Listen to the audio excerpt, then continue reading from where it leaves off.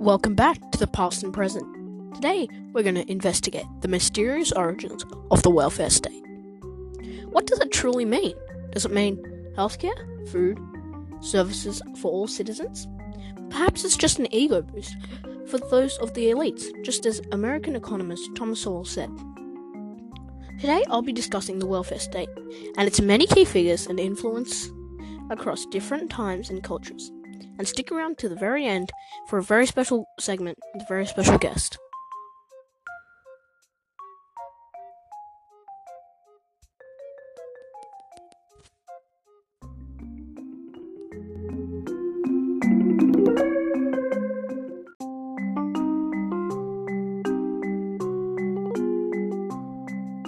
So, just in case you haven't grasped it by now, the topic of today is the welfare state. And yes, it is the word you'll probably hear the most in this whole entire podcast.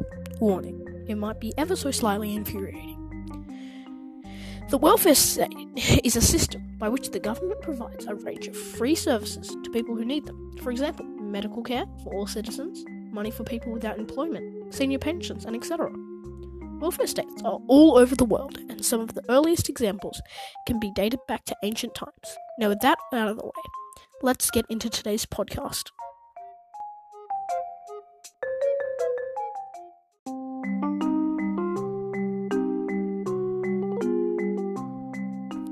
If we go back to ancient India and specifically look at the Maurya dynasty, there are quite a few names, but the one we're going to be looking at today is Ashoka.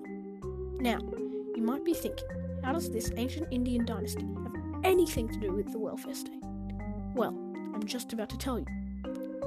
For 36 years, across the Indian subcontinent, Ashoka the Great ruled ruthlessly, taking all names that stood in his path. After the battle of a lifetime, slaying more than 150,000 collectively, instead of feeling victorious, proud, and happy, instead, Ashoka felt remorse, disgust, and almost a sense of disappointment.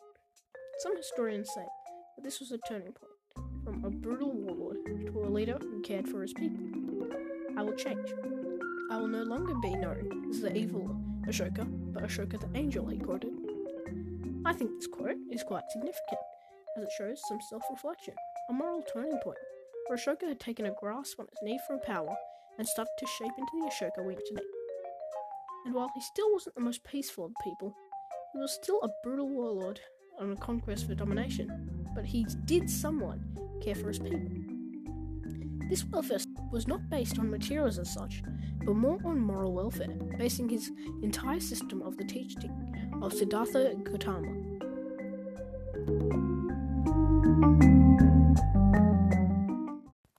Amidst the tens of thousands of names of monarchs that crowd the columns of history, their majesties and graciousness and serenities and royal highnesses, and the like, the name of Ashoka shines, and shines, almost alone, a star. H.G. Wells quotes this in The Outline of History, which is a book Wells wrote. And while the first modern welfare state could have been tracked down to 1850, Ashoka clearly played a huge role in the history of welfare state. His teaching influenced people in all of the Indian subcontinent. Today, we have a very special guest. Everybody welcome Ashoka the Great. Just kidding, can't. You're at home, listening to a podcast. This is pre-recorded. What do you expect? Anyway, get in here, Ashoka. Thank you for having me today. It's my pleasure. So, Mr. Ashoka, what sent you on your path of welfare? Well, it really wasn't just a moment where I clicked, but it built over time. I was kind of an epic warlord, and I still am, don't get me wrong. But after an enormous battle, I realized that maybe my people do need some care. This is when I turned to Buddhism. I based my welfare on the moral characteristics of the Buddha. Wow, that is really inspiring. It was great to have you on the show.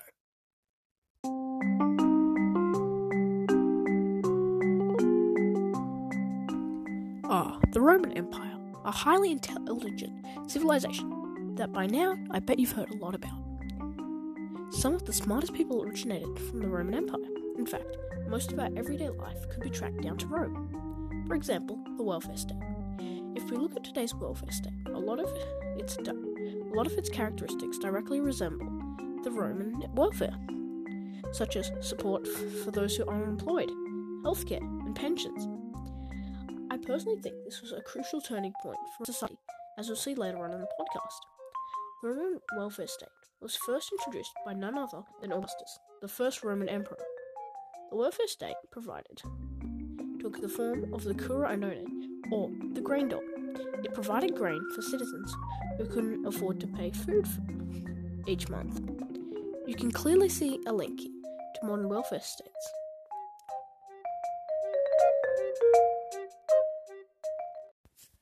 Talking about modern welfare states, let's go to the present welfare state of Australia. The Australian welfare state is very controversial. Some people support it, some people oppose it. I personally think it's a very beneficial system. The Australian welfare state was introduced in the early 1900s, and within a few years we can see many resembling characteristics of the welfare state we know today. The Australian welfare state provides free healthcare in the form of Medicare. It also provides education by government-funded schools and delivers pensions to seniors above 67 years old. As you can see here, many of the other characteristics from former welfare states have attributed to today's society, such as housing, healthcare, pensions for the unemployed and for seniors, and education for all. This is just another example of how welfare states have influenced our world as a collective. Whether it's ancient India, the Roman Empire, or current welfare state, we can clearly see how it has benefited our society and our world in general. And to be honest, I don't think we'd be as far as we are today without them.